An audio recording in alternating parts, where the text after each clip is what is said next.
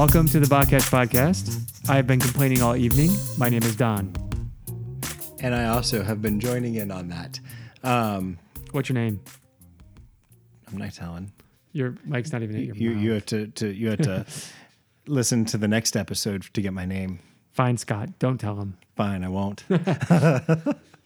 Well, welcome to Ezekiel 6. We haven't even had banter. I can't just go there yet. So Right. Well, here's the thing. I know that you're trying to dodge the shield. Wait, hold on. I'm gonna help you. Okay.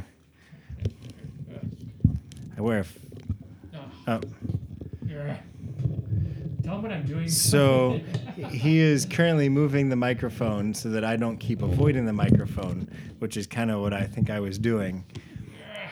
It's gonna work. It probably sounds awesome right now to whoever's listening. All right.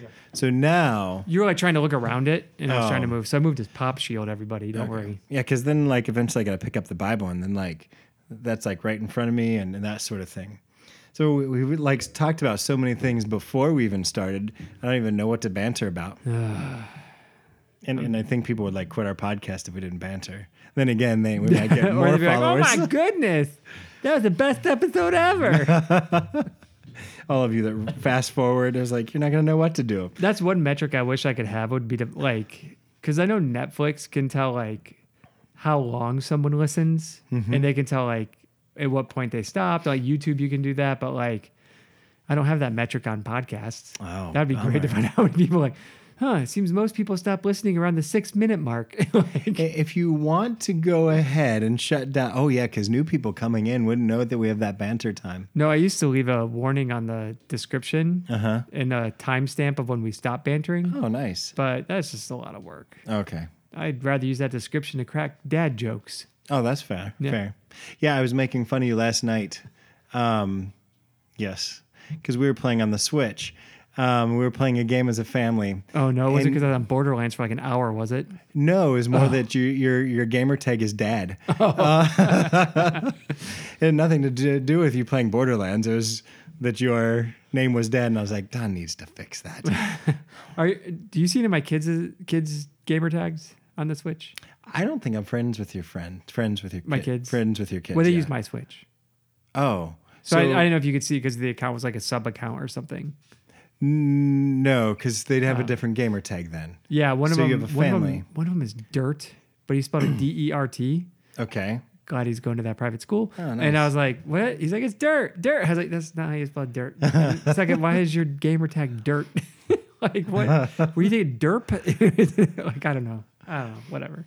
Okay, no, because I still have to be friends with them. So I'm friends with you, okay. I'm not friends with them. So you probably don't see when what I think Hadessa's.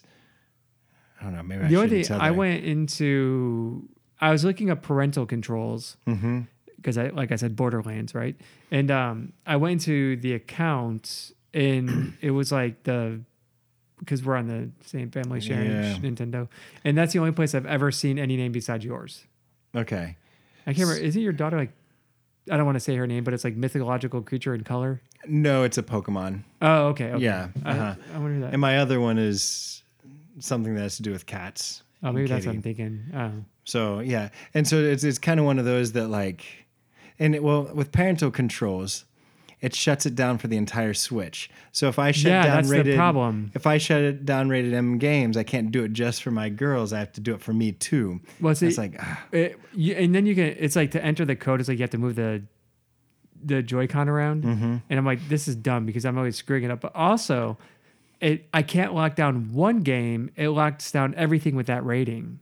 Yeah. And that stinks too because I know that Dead Cells is technically rated the same as Borderlands, but it's 8-bit and it's stupid and my kid plays it and I don't care. Right. Borderlands, I don't want him playing it because of the swear words and it's a little bit more violent. It's a little more violent, a bit more violent. Well, I don't know. I mean, in Dead Cells, you're basically beating up your bad guys with sledgehammers and giant swords. See, I don't think I've ever played Dead Cells. It's an 8-bit platformer. Okay.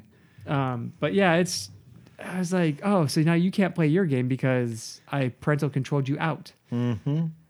Yeah, which I hate. Well, I also use it for video game club. So I've got multiple Switches. Right. And again, the reason I do is I run a video game club at school. But if I lock it down, then they won't be able to play it when I bring it in. So it's like, so Yeah, I so can't then really they're lock putting down their your- switches either. So I'm kind of like in a catch-22. So so far my kids are fairly obedient, and when I tell them to do something, they most of the time listen. I basically told him like, if Borderlands is open because I forgot to close it, it's probably because I had to like take care of one of my kids or something, or I couldn't save it in time, and I just paused it and never came back. So save my game and then play something else, Right. but don't do anything in that game. Right. But because yeah, it's the deeper you get into it, the more Oh yeah. like, oh yeah, I'm like, I think there's like 80 submissions and I'm like 20 through. Oh wow. So I don't know how far I am in it. well, 20 is not that far. That's still before you leave the first area. I can't think of what it's called now. Do you do the side missions? Yeah. Okay. Yeah. Some of them. One I was mad at and I abandoned it. If I can't figure it out, like if I have to go to YouTube really on anything, I just I just want to mindlessly play a game. I almost quit the one where you get the vehicle. You get a car or whatever. And you're supposed to jump the Oh yeah. the ravine or whatever, which also has a name that I would not want my kids to be like. Right. And I kept missing the ramp by just a little and falling off because the controls on the Switch are hard. I almost wish I had a keyboard for that or something. And I kept falling. I was like, if I don't make it this time, I quit. I didn't make it, but I still tried. Okay. But something about running people over in the cars is hilarious. It really is. I'm like, wait, that's like one shot kill basically. When it gets you experience too. Yeah. Oh, yeah. It's like 1,000. Like if you kill a skag, Yeah, everyone's like, dude, this is not video game talk. But I did post on Reddit how basically the Israelites went full bad guys in Borderlands Huh? because a couple of the bad guys are basically cannibals. Oh. And so I made my points, and I was like, if you really think about it, you think like, oh, those Israelites, they got into some weird little sex cult, or, oh, they're, sacrificing sheep to the wrong gods. Like you kind of minimize it. But then like when you read Ezekiel, you're like, oh, they went full Borderlands bandits, like violent, disgusting, eating people. Like they were abhorrent. So they are more equivalent to the bandits in Borderlands than they are the mercenaries that you play as the main character. So what you're saying is you don't play this game for the fun of it. You do it for research purposes only, Yeah, exactly. because that's what the good Christian would do. No, I was just thinking about it. I was like, because like, so for anyone that doesn't know, and I know it's like 3 minutes we've been talking about Borderlands, it's a violent video game that your mom told you not to play. Essentially, you're a mercenary looking for this thing called the Vault, and you're on this planet called Pandora, and Pandora is run by the equivalent of Ezekiel era Israelites. These guys have like funny looking gas masks on. They're violent. They have crazy weapons. They yell at you. They want to kill you, and some of them want to eat you.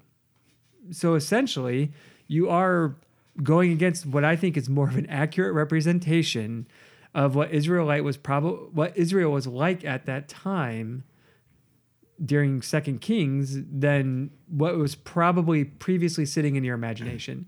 This is not an endorsement of playing that game, especially if you have a sensitive conscience or you're not good with, semi-suspenseful imagery, frightening imagery. Because they do have those little Demogorgon looking dog things that are kind of the skags. Yeah. Like that could be nightmare fuel to somebody. So don't go out and play the game and say, don't tell us to play it because it's like the Israelites. That's not what I'm saying at all. No. But I am saying, I think if you're trying to think of an accurate representation of the evil that was going on, I think the bad guys in that game might cover it better. Well, and they are better, or what? The other nations were better than Israel, like at the time. Right. It's like, oh, you think you're good? Actually, everyone else is better. Yeah. So that's why I'm going to send you to exile. And Ezekiel, guess what? You are going to tell them a lot about me, and they're not going to listen to you. Well, thank you for that ministry. I appreciate it. Yeah. So we were all hoping to be the megachurch pastor, and instead I get to be the pastor of the people that don't listen. right. Awesome. So your church is you. Oh, by the way, and your oven is your poop. Okay. Cow's poop. Hear me out here. It would probably be the worst YouTube channel ever. Using video games to explain biblical principles. but not in a crappy, cheesy, ham-fisted sort of way, but in a Borderlands or the bad guy Israelite sort of way.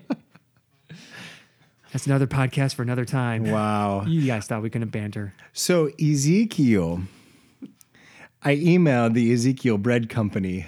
Oh, what happened? Nothing. Oh, So I asked them. I asked. dang it. I was hoping you'd get something. I asked them about their cooking style. Yeah, because I was like, "Well, will you utilize the Ezekiel thing for your Ezekiel Bread Company? I'm curious about cooking style." So I sent an email, and I never got anything. I was hoping you'd get something. No, I got nothing. Oh, that would have been Nothing. awesome. And Sarah's like, they probably get a lot of those and just ignore them all.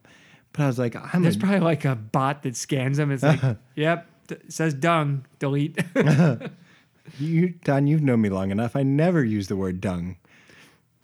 It's at least poop. I was like, we're a family-friendly podcast. No. Until a couple chapters from now. Oh, I remember. Yeah, the part that. Oh, yeah. This isn't necessarily a Ezekiel's family-friendly. not gonna go over well. So with that, chapter 6 and 7 is very much not a happy section. Is it ever? Once you get a little bit further, and a bit further in Ezekiel, it becomes happier. Always at the end of the prophets, it becomes happier.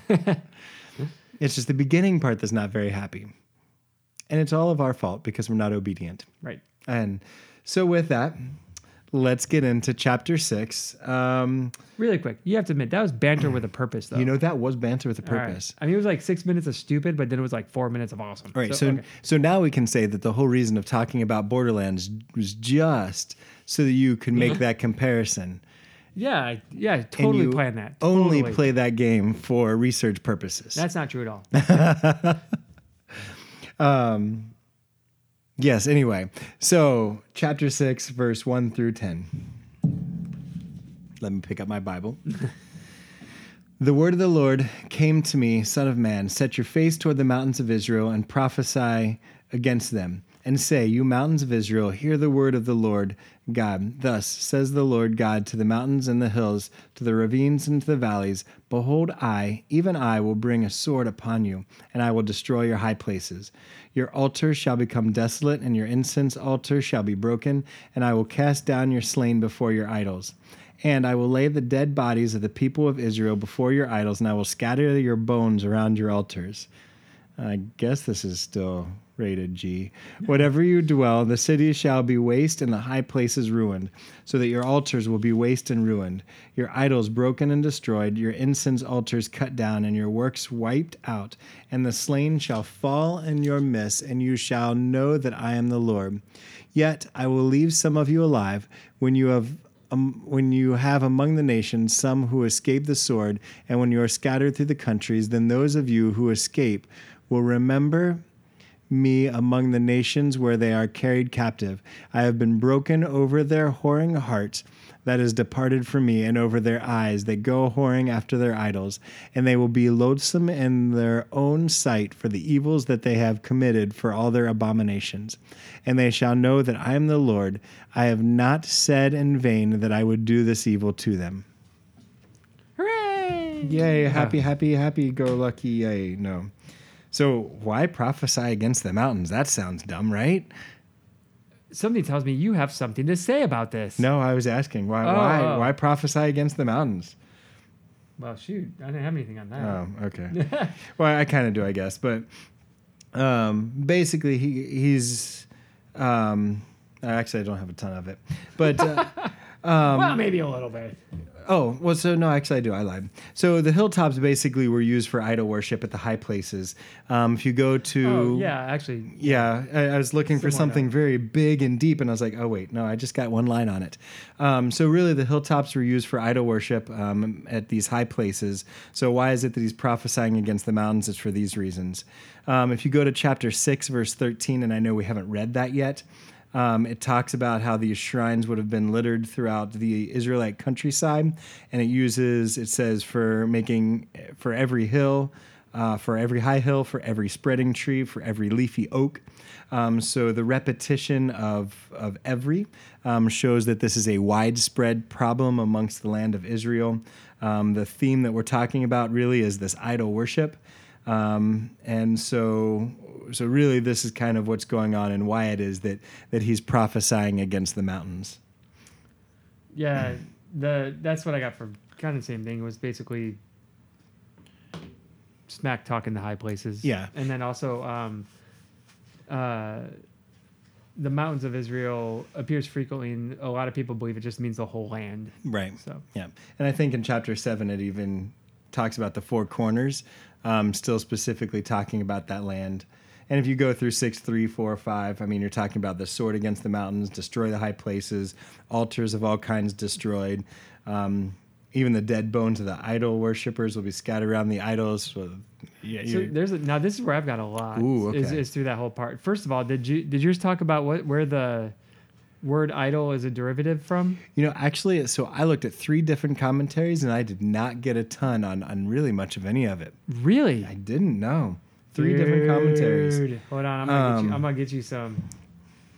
Hold on, let me see if I can get the word pronunciation. I probably can't.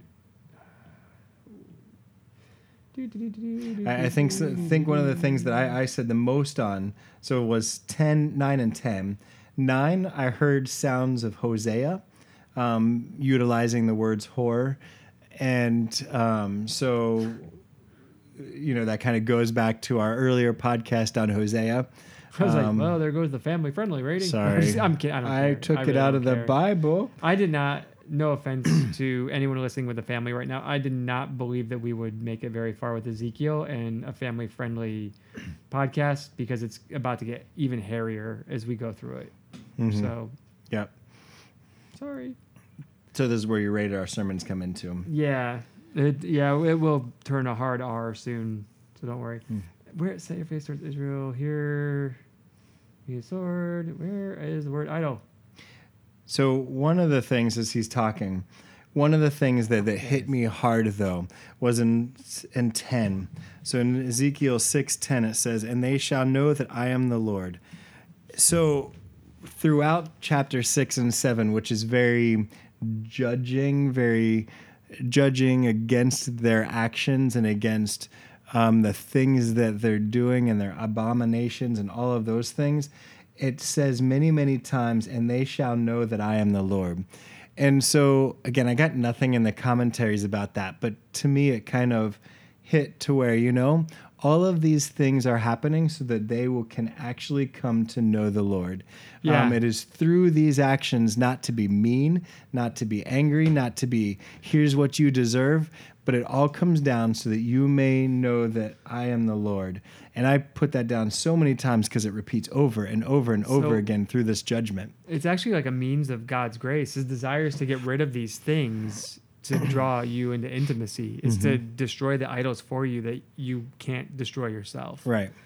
It sounds weird to say it that way, but it really is like benevolence. Well, because actually, is it Hebrews 12-ish, somewhere around there? It talks about the Lord's discipline and how a good father disciplines his kids. Mm-hmm. I think it might be Hebrews. I don't think it's for sure Hebrews 12, but I'll look at it. It's somewhere around there. But it talks about how the Lord's discipline is good, and if you are a legitimate son, then you will be disciplined. And so right here, it really is a loving act for you to be disciplined. That doesn't mean it doesn't hurt. I can never say, I don't really go back and go, I'm so glad when my dad took my car, or I'm so glad when my dad didn't let me do this, or when I was grounded for a week, or when he strew dead bodies around your bedroom. Right. I hated when he killed people and put them around my altars. Yeah. So a couple of things really quick. Idols comes from dung pellets. Huh. They share the same root, the gillium or whatever is the word. So he's basically saying you're pieces of poop. No. You're a piece of crap idols. You're detestable garbage idols of dung. So that's kind of awesome. That's kind of neat. I was trying to find the actual word, for dung. But yeah, they both share the same root, the gillium or like the guano idols. Or, yeah. I don't know what you want to call it, but yeah, they. So he literally is saying like your idols are poop. That is awesome. Trying to keep that in the P word. See, I love God's sense of humor. Yeah. I don't know if that's humor. That's anger. That's Ezekiel's anger. That's true, yeah. The other part was it was common for those who broke oaths to be cursed, and the ancient Near East curses were that like we will like destroy your people and lay the dead bodies out in the wilderness for all to see. Like that was part of like what they would threaten to do. And so what's interesting here is that we're starting with the dead bodies being strewn around as a demonstration of God saying, if you break the curse, you know what's common in the ancient Near East is like what I will do. But later in Ezekiel, in the dry bones passage, he's going to use that as a blessing. So there's a restorative nature that we just haven't gotten to yet because we're not in chapter 30 or whatever, Right. 39, 30, whenever the dry bones happens. We just haven't gotten there yet.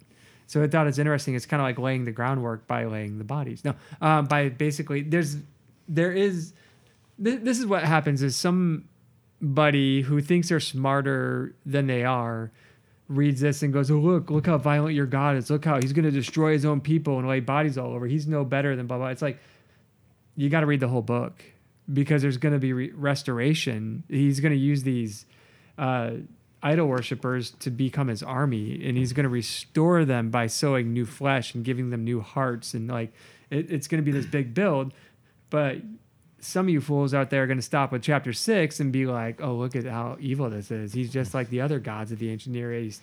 There's no way that this is what Jesus would have said. Well, because there is no other gods that provided that type of redemption and restoration. Like God, Right. even in the worst of the worst situations of all of the Old Testament, you still continue to see his mercy, his grace, and you even see like through this whole thing where God continues to say, I don't want to do this, but really you're kind of twisting my arm and giving me no hope, and maybe I'm going ahead of myself, but I think it might be 7 or 8. I think it's 8 where he's like, you're driving me out of my own temple. Like you're kicking me out. Romans 12:1 it echoes this language.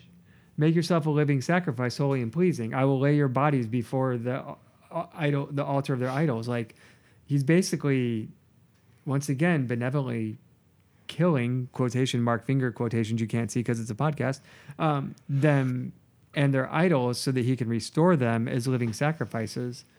Like, make yourself a living sacrifice. Kill that sin. Get that out of your life. Make yourself holy and pleasing to the Lord. All right, these people obviously can't do it for themselves, so God's doing it for them. Right. And once again, it's not like God's going through without a promise of restoration. Yes, there is actual, what do you want to call it? Like, marauders that are going to get armies. My brain just went fog. Like those people that come in and conquer you and kill you. Mercenaries? No, that's No? Borderlands again. Well, mercenaries would be David if we were talking about him. No, but there will actually be armies that are going to, armies that are going to come in and conquer them, and there will be death. Right. But like there will also be a promise of restoration. And that goes once again to the New Testament. Don't be afraid of the one that can kill your body. Be afraid of the one that can kill your soul. So yeah, all these connections I didn't think about beforehand. Sorry, off the cuff. All right. Yeah. Anything else for that section? Let me double check. Oops, that's the wrong button. I use technology because it's easier, and then I break it. Purpose of judgment is to restore intimate relationship. Ancient Near East practice of curses. Nope, that's all I had there. All right. So chapter 6, verse 11 through the end of the chapter, verse 14. And clap your hands and stomp your feet. Oh, sorry. Don, don't ever sing again. That wasn't a sing. That was a hoedown. Oh, okay. That was my, what do they call that? I almost said Foursquare. Square dancing. Square dancing. Foursquare is the game of the ball. I like Foursquare. I can't square dance. Thus says the Lord God, clap your hands and stomp your foot. And stamp your foot and say, alas, because of all the evil abominations of the house of Israel, for they shall fall by the sword, by famine, and by pestilence. He who is far off shall die of pestilence, and he who is near shall fall by the sword, and he who is left and is preserved shall die of famine. Well, that's encouraging. Thus I will spend my fury upon them.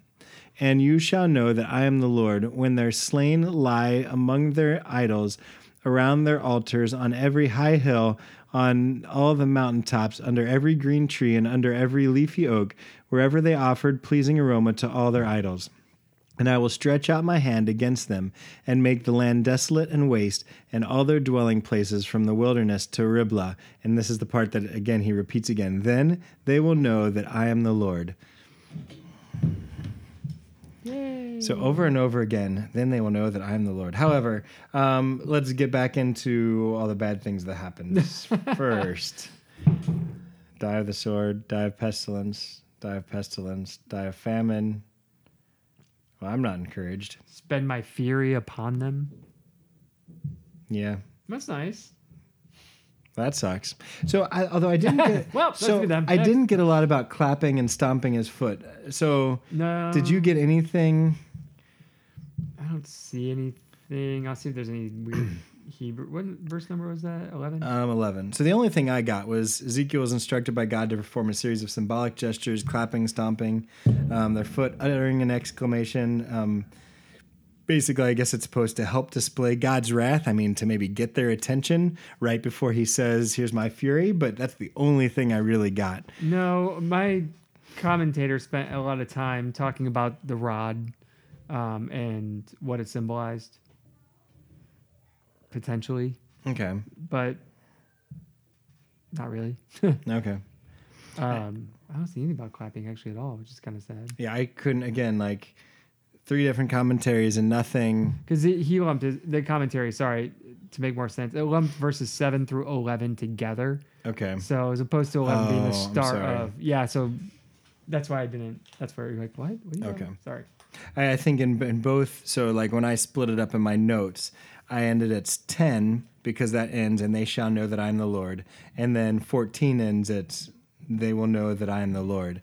And again, I just continue to see this repeated throughout. And so, although this is the whole section of judgment, you see that reasoning behind it. And it's not just a judgment reasoning, it's a so that you may know that I am the Lord. And I was like, ooh, that's. Oh, and I'm sorry, the word for sword there, is that the...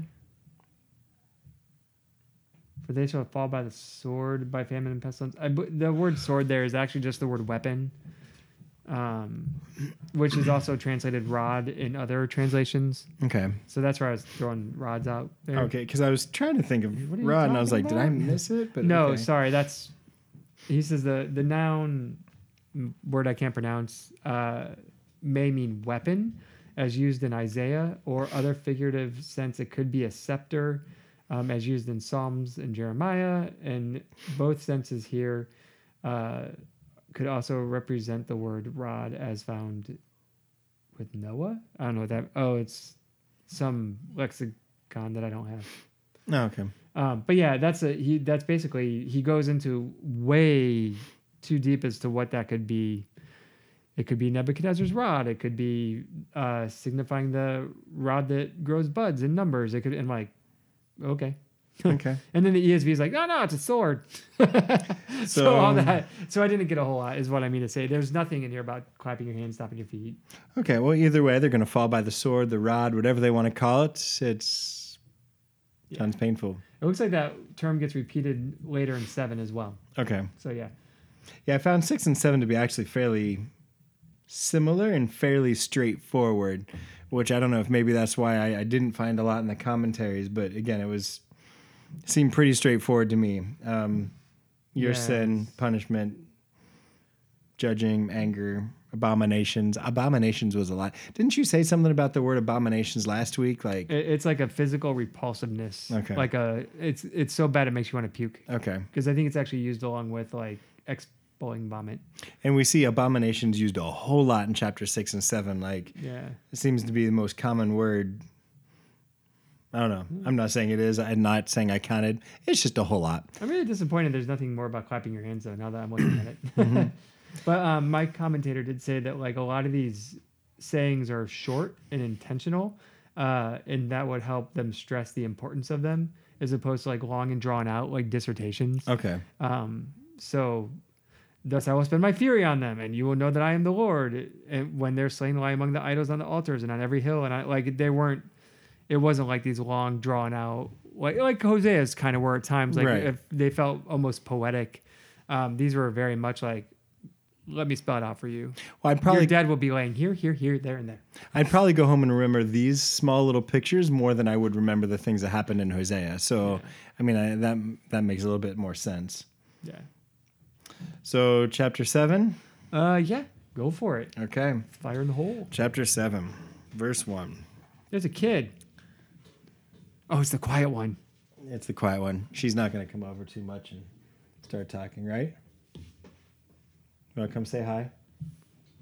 You'll be famous. You'll be famous. You'll be famous. People all over the world will hear you. You know, none of my kids are on this podcast. Not a single one. Are you just going to walk in the other room and ignore Dude, me? she is so like Ez. No wonder they're classmates. Mm-hmm. Ez is my super quiet kid. Yep. Did you like the cupcakes last week? She refuses to talk just because she knows it. Ezra made those from scratch. Did he really? No, he bought them at Kroger. Actually, his mom did. Nothing. We tried. Well, now she's just playing hard to get because she's like, Dude, if that would have been your other daughter, she would have been like, hey, what's up, everybody? Right. I'm going to read this. let me tell you my story. And Naomi's like, all right, now I'm just going to be rebellious and I'm not going to say anything. So she knows that if she would have said something. Anyway. Yeah, my two very different daughters. Very different. So anyway, chapter 7.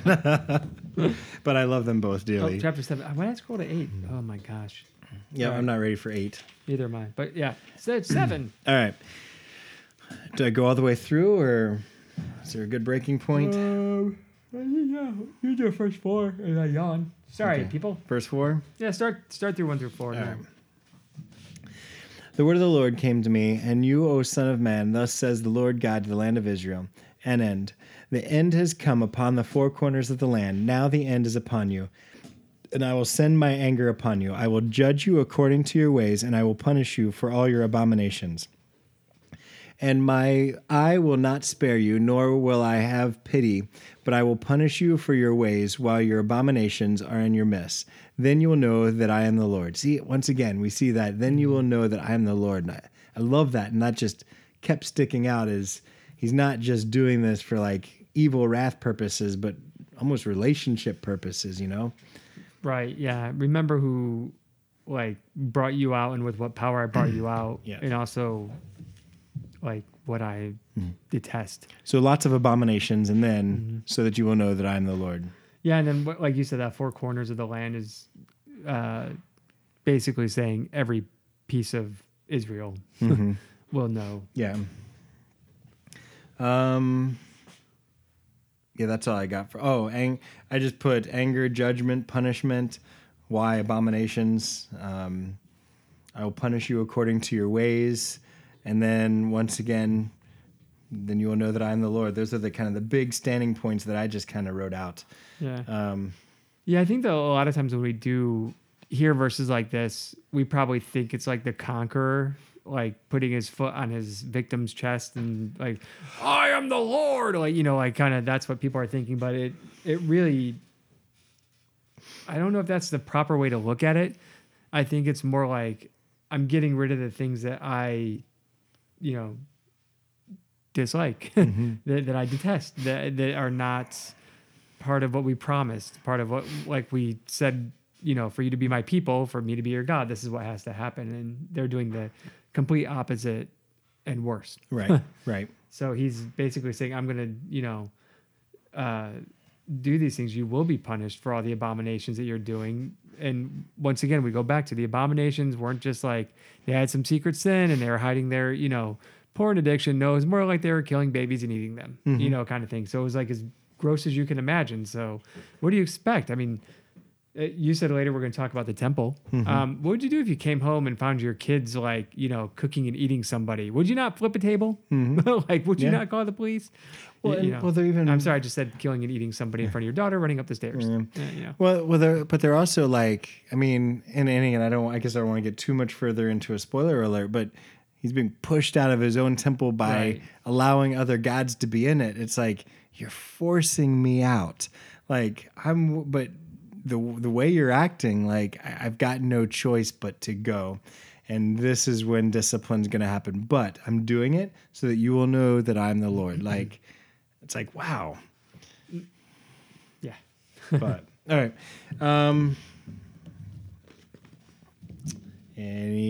So I'll just read until. I'd say 5 through 9. Sure. Ooh, I think that's a good place to stop. Thus says the Lord God, disaster after disaster, behold, it comes. An end has come, the end has come. It is awakened against you. Behold, it comes. Your doom has come to you, O inhabitant of the land. The time has come, the day is near, a day of tumult and not of joyful shouting on the mountains.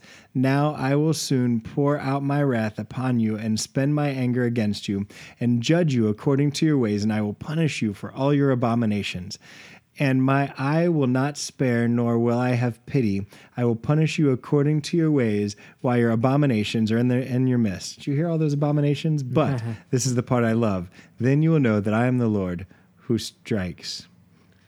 Yeah. Yep. The sentence could actually be like, I'm the Lord who strikes the blow. Like, it's not just like, oh, I'm going to send, like, the United States strikes their enemies with 50,000 bombers, or, like, right. The United States struck some, it's like a personal coming in and boom. Mm-hmm. It's some superhero punch to the face kind of stuff, not some distant, like, cyber warfare where you never actually see your enemy. Right. Or, Right. It's like coming in personally. I mean, yeah, it's who's throwing that blow. It's not, yeah. I like that picture. It's not someone where you just, you don't know who's doing the final blow. God's very clear, so you're gonna know that I am the Lord. Yeah. And I mean, you can have that relationship aspect of knowing the Lord, but at the same time, you need to know. I mean, there's that aspect of respecting and. Respecting is the wrong word. Fearing, but not necessarily a fear of like a fear of respect needs to come to that same relationship that I think in our New Testament Jesus we forget. Yes, we can see Yahweh, we can see God as our Father who is in the heavens is our Father, our Abba, but at the same time, who is in the heavens, there is that portrayal, that picture of creator, of God, of king, so we need to remember that we need to fear him as well because of who he is, and because of his sovereignty and his power. Yeah, indeed. Mm-hmm.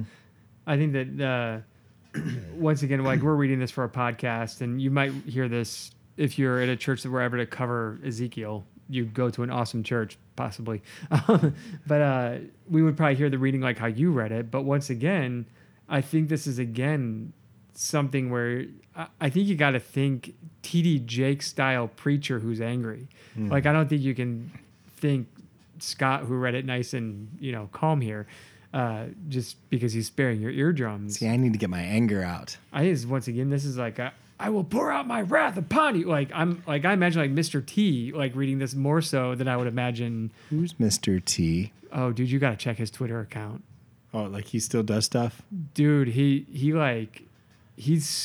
a Christian, and some of the greatest stuff, like, that he mixes with Mr. T sayings, like, he'll be like a fool returns to the folly, kind of thing. And he'll be like, I pity the fool. Like, it's awesome. Wow. It's great. Follow Mr. T on Twitter if you're on Twitter. It's going to do you some good. It's good stuff. He's solid. Okay. It's none of that name it, claim it. It's none of the, like, celebrity Christian. It's like deep stuff. Dude, I'm going to look some. Hold on a second. Guys, you get the Mr. T Twitter break. Dude, I seriously love his stuff. But, like, I think that, like, when you're reading this, you almost have to, think of it in that style. Like, it's an angry, like, all right. So here, really quick sidebar, Mr. T, how unbelievable would it be for a Christian who has been forgiven from a lifetime of sin to be unforgiving of others? Okay, wait, repeat that again. How unbelievable it would be for a Christian who has been forgiven from a lifetime of sin to be unforgiving of others. But we see that a lot. Yeah, why should that be believable? A Christian should be so forgiving because of what they've been forgiven. Saved people are both forgiven and forgiving. Unforgiven people prove they have not known God's love and mercy. Wow. It's amazing, ain't it? All the things you once thought were so important, and now you find out they ain't that important after all. I pity the fool. The fool hath said in his heart, there is no God. Wow. I know it's hard, but don't quit. My grace is sufficient for you. My strength is made perfect in your weakness.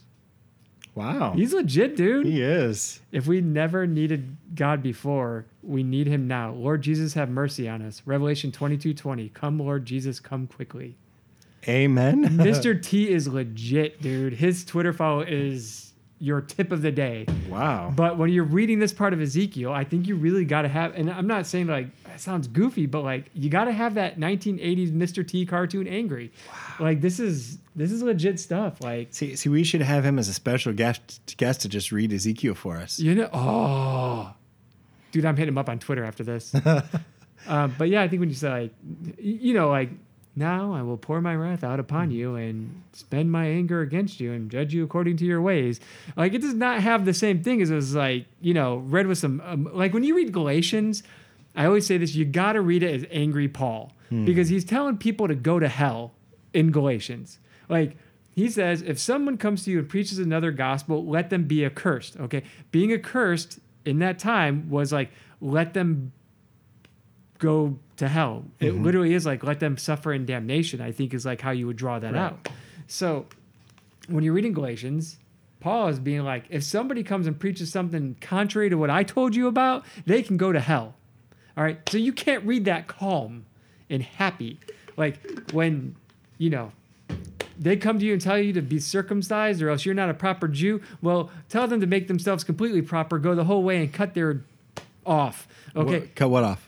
They're winky. I mean, that's anger. There's emotion in that. And I think you've got that same thing times 10 in this section of Ezekiel. And it's supposed to be surprising because they're an apathetic nation who is incredibly intertwined in their sin to the point where they don't see it as sin. They see it as awesomeness. They have that syncretistic, I made up a word, synchronistic, like where they're basically like, oh, yeah, we're worshiping God. Yeah, there's a temple over there. Yeah, we got some sacrifices. We celebrate some holy days. Look, there's still a priest over there.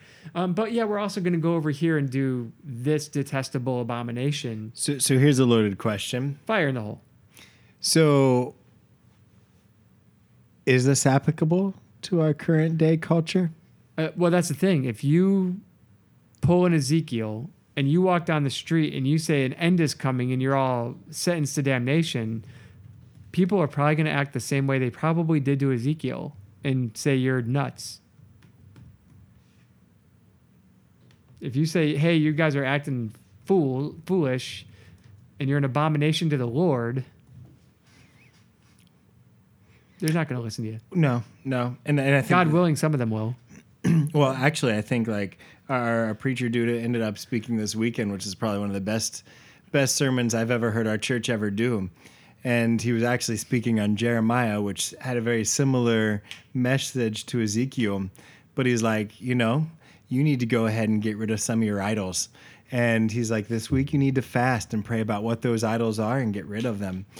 And I mean, I think he's right. Like the idols that would, and the thing is he made some people mad. But at the same time, you know, our nationalism gets in the way of that. There's a book that I just recently started reading, and the book is called "Here Are Your Gods: Faithful Discipleship in Adulterous Times." And it was released September 29th of 2020. So it was just released. It's by Christopher Wright. And surprise. Sorry, I really dig him as an author. And he really gets into he gets into, well, okay, when it says, when the Israelites exclaimed, "Here are your gods," at the sight of the golden calf, they were attempting to hold on to the God of their history while fashioning idols for their own purposes.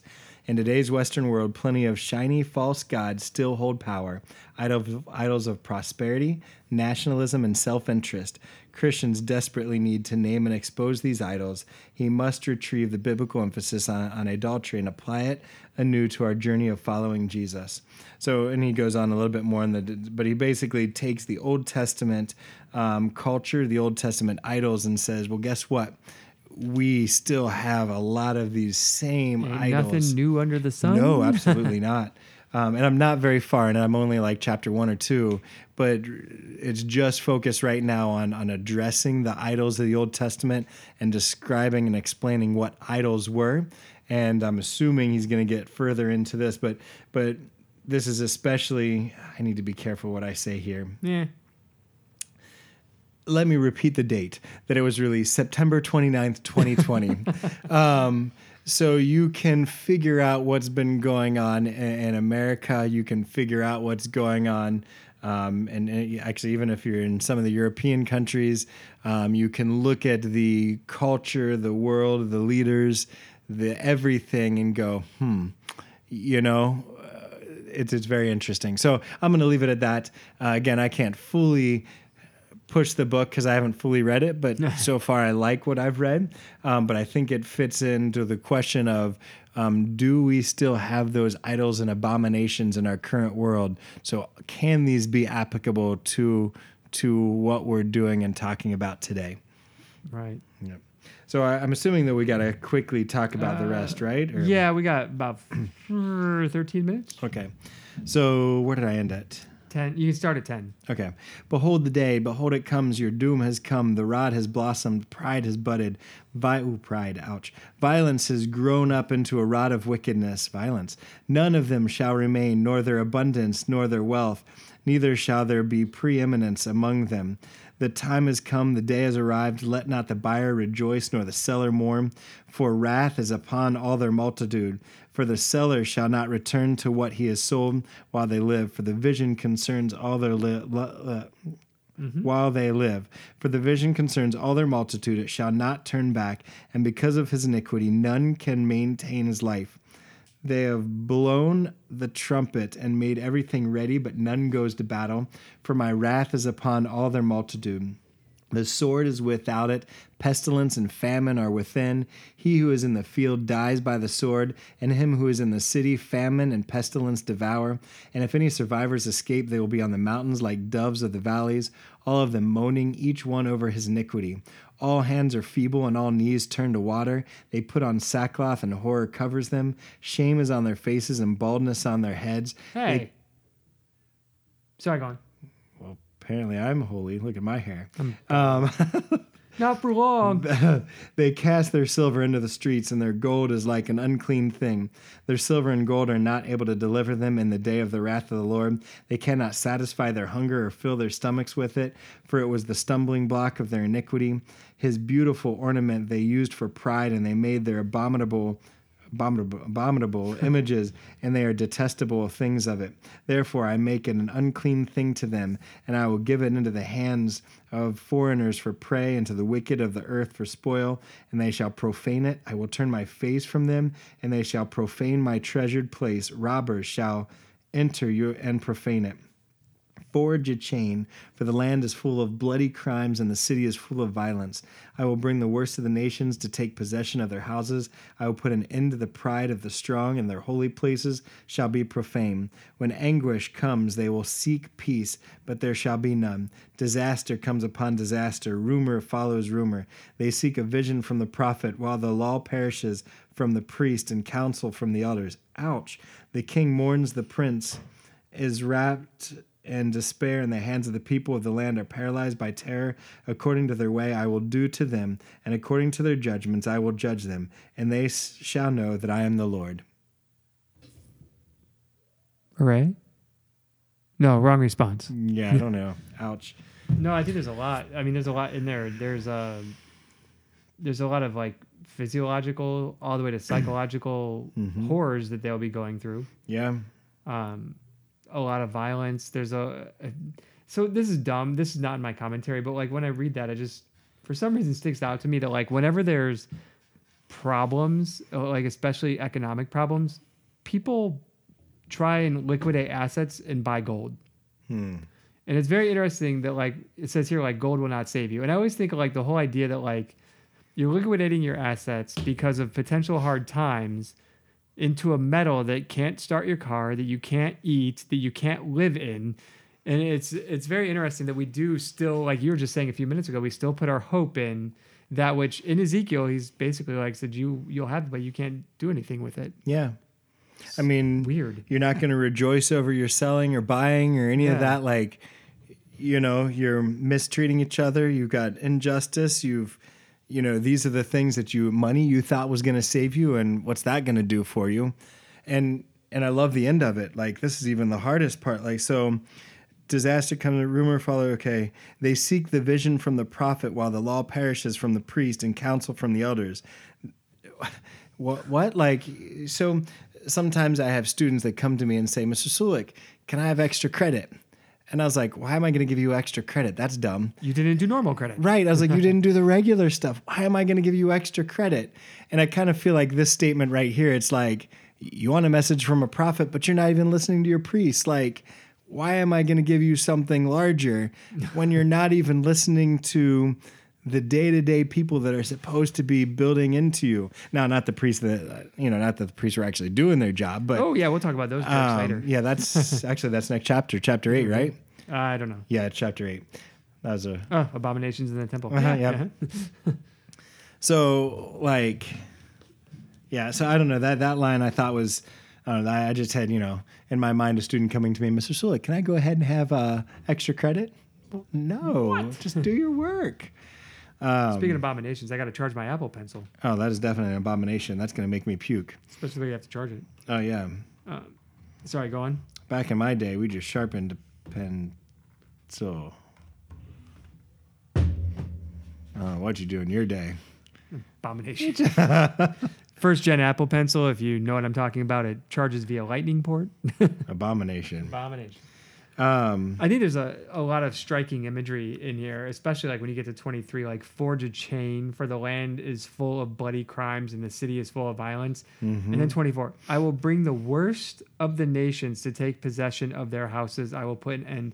It's like, I mean, it's definitely talking about Babylon here, but it's like, one, it goes to show you that once again, that God will use what he will use to bring his judgment. And like, even though it might be off limits to us, that doesn't mean it's off limits to God. So his alliance or his use of the Babylonians as a tool does not indicate the same thing as if Israel were to forge an alliance with the Babylonians. And the other part, like just the idea, man, like forge a chain, for the land is full of bloody crimes. Once again, man, it goes back to that. Like I think we short what was up with Israel during that time, and we, act like it's just a little thin. They're probably just that kind of bad people. When in reality, man, like, whew, it's probably worse than you're thinking. Well, I always make jokes like we need more rated R sermons, and it's in church we always specify, like we're like, oh, we've sinned. And it's kind of like the way that I read it versus the way Mr. T would read it. Like two very different things. We brush over this sin idea. But the reality of it is you're right. The imagery that is portrayed in Ezekiel's judgment and the way that they're going to respond and react, it goes beyond by just saying, oh, violence. It goes beyond just saying, oh, their wickedness. Like, he is, or they're just desperate. Like, I mean, pestilence and famine. He gets into some details that are very vivid and very powerful. I mean, I encourage you, read through it. Like, read through it with your own eyes and not just with ears. Like, I mean, some of the things that's being said here is you don't want to be around when this is happening. I again, though, love the way it ends, and they shall know that I am the Lord. But yeah, sorry. No, I was just I think a couple of just other quick notes. One, the whole forge a chain thing, I couldn't find much. I was wondering if that was like make the chain that you'll be let out with, like or if it was like a command to the Babylonians, forge a chain, because you're going to lead them out. Like I wonder who that's aimed at. Yeah. Because if it's like make your own chain, that's even more. Yeah, it is. But yeah, the whole idea that having those nations come through, they shall profane your holy places. Like that's, in one aspect, you could almost look at it as though the Lord knows that there's probably a racial problem, a racism problem among Israel. And if you talk to some of our professors like Zeus, he'll tell you that there's still a bit of that problem today. Telling them that like the worst nations are going to come through and basically touch all your stuff would be enough to make it unclean and to profane it for them, and to say that they're going to go through and like take possession of their houses and all that, and then profane your holy. I mean, that's like telling a member of the KKK that like an African American is going to like take over their property and live in their house. Like it's probably very equivalent to that. It's probably crushing their pride, as it says it will do. It's a disgusting sentiment that they have, and God's going to purify that in the hardest way possible. Wow. You think you're above these people? Man, they're about to come to your house. Yeah. They can go in your temples. I'm scared. God sounds a little angry here. Yeah. I wonder, it's like he can't tolerate sin. So, I mean, if you go back to like just the context of where Ezekiel's, I mean, in a way, I guess we can almost forget that, Ezekiel has been laying down, staring at, some little object artwork type thing that God had him do there, cooking his food over poop. And so this is the context of him still being with these exiles, portraying this message. Like, do you think they're taking him seriously? Like, are they believing what he's saying? I mean, I guess in chapter 8, you got the elders come and say, I mean, they're coming to his house, but I mean, what do they want to shut him up? Do they want him to stop talking? Do they want to know more? You'll find out next time. No, I'm just kidding. It sounds like you're leading up to. No. I mean, the legitimate questions as we're going through, like, right. It's not just a message he's preaching to us, which I think it's applicable, where God still finds sometimes our worship abominations, which, you almost have to rethink the way that we address God and the way that we I think the way we approach our sin is important, because we often do think it's like, it's just a little thing. I'm just a little bit of a glutton. I'm just a little bit of a, I just lust a little bit. It's not really stealing like everybody does it. Like we really got to look deeper at like what constitutes sin and what, that means with our relationship with Christ. Yep. Yeah. Man, I feel like we came in on like this happy note, and now we're like, all right, well, guys, we're gonna wrap it up here, and I want you to think about your sin for the next 2 weeks. Yeah. We're bi-weekly, right? Yeah. 2 weeks. Yeah, we're bi-weekly. Yeah. Yeah. So think about. We meet weekly sometimes. Yeah, we've done pretty well. We're like 2 or 3. I've done really well. Yeah. I mean, I got conferences in a couple weeks. Yeah, I'm moving for the next couple weeks. Oh, you're moving? Oh yeah, you just said that. Yeah. Yeah. So if you thought you captured me in Middletown, well, you still can for a couple more months. Anyway. You've been trying to get me to move there. I would be all by myself. The market's hot right now. You could sell your house. I could sell my house. I'd have nowhere to live. Well, we have a whole another podcast we could talk about that. But right. Parent of kid with special needs, school district that doesn't have resources. We kind of have to go. So. All right. All right. Well, until next time, guys. Bye-bye. Bye.